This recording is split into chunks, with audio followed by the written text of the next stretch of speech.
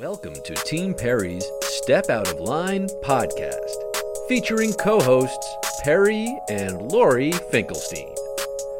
Together, they explore, meet, and share inspirational stories with guests who have made a positive impact in today's world. This podcast resonates with our hope to make this world a better place one step at a time through love, acceptance, and uplifting conversations.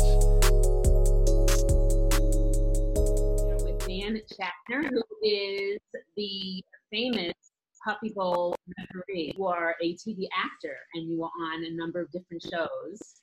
Very interesting. Yeah. I think one of them was Blue Bloods, that you were an actor. Did I read that? Did I? Yeah.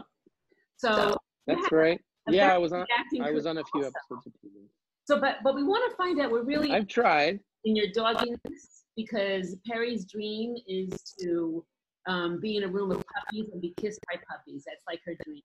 She loves dogs. So we wanted to focus on what you're doing, being on Animal Planet and working on the Puppy Bowl, and especially what you're doing in Corona times, helping get these dogs adopted and fostering. So why don't we start off with that? How did you start off working, with these puppies and these dogs? How did that all happen?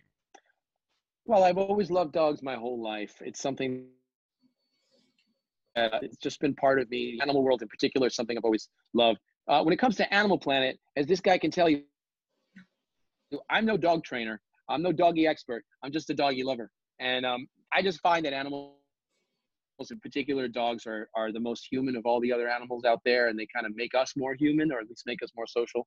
And especially during times like this, I think they're really important. But as far as how I got involved 10 years ago, Animal Planet knew me because I'd hosted a bunch of shows for them in the past.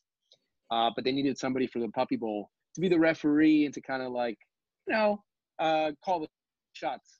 And I came in for a few interviews in the world. So we know it's hard work. It looks like a lot of fun. I know we as the viewer, we laugh when we watch it because they're so cute and it's so funny. But I know it's really hard work. And I read somewhere also that I think you start like in June or July working on it, on what's going to air in January. That's correct. We do. We start looking early. The puppies actually have to be born in July or August in order to be old enough to play in the Puppy Bowl, because the Puppy Bowl, of course, happens later. We shoot it in the fall, October or November usually, and then it airs in February. So to be born, that's why we start working in the summer, because we have to start looking at the dogs for the next Puppy Bowl. Right. And where do you look? Like, do you go to shelters? Do you go to, where do you start searching? Well, we used to. Yeah, we used to do that, but now we don't even go to shelters because they come to us. It's a good problem to have. When we started, we had to check out, develop relationships with shelters all over, but this is our 16th year. So thankfully we have enough recognition that people come to us, shelters come to us, and we're always discovering new shelters and new groups to work with. I think this year we had a total of, it was over 50 different shelters from across the country that we work with, because that's what we're all about, not just one particular rescue or one particular part of the country, but everybody. Yeah. And now for Corona times, I know people are fostering dogs and some even adopting. This guy. Right. So How do you get the word out? I know you've been on a couple of different TV shows trying to get this out, and your social media. How do you get the word out that these dogs? Yeah.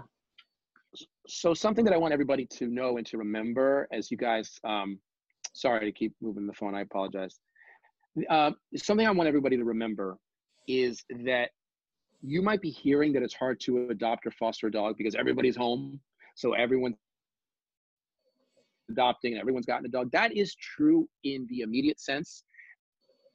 But as we get through this crisis, there's going to be more dogs being born. They're not going to stop being born and needing homes. Right. So, while in the immediate, because we're all home and able to take care of them, that's great. But let's keep that spirit alive when this thing subsides and we go back to our normal lives. That's probably going to be my biggest message from here until the next Puppy Bowl is making people aware of that, that spirit of dog care, rescue that's happening now, we need to have that all year long under any circumstances, good, bad, in between.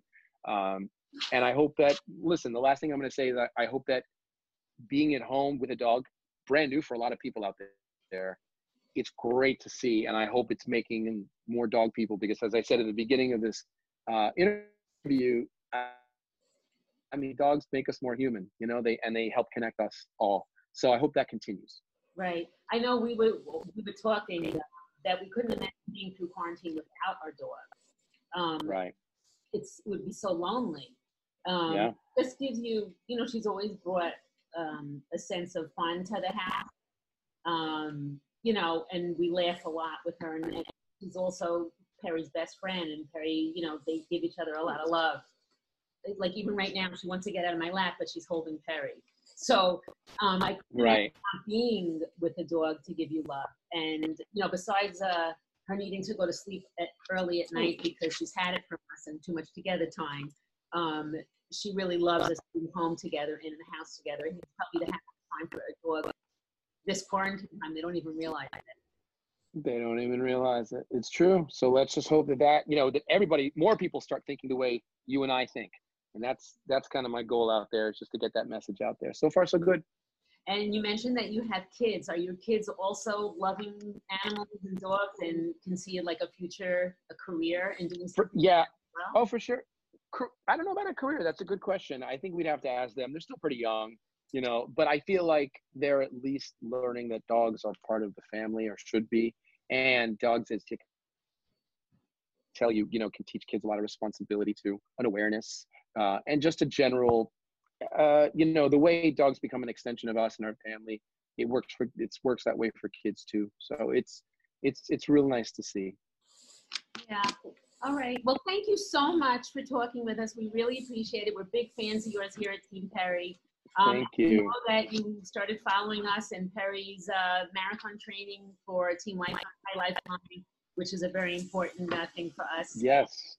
We appreciate your friendship, and we hope we get to see you again in the future. And we look forward to following you and your Same here. Fostering the dogs and getting the word out there. It's very important. So thank you so much. So good to see you, Dan. Thanks. Thank you. Thanks, Perry, thanks for having me. It was an honor. Thank you very much. Bye. Take care, guys. Bye.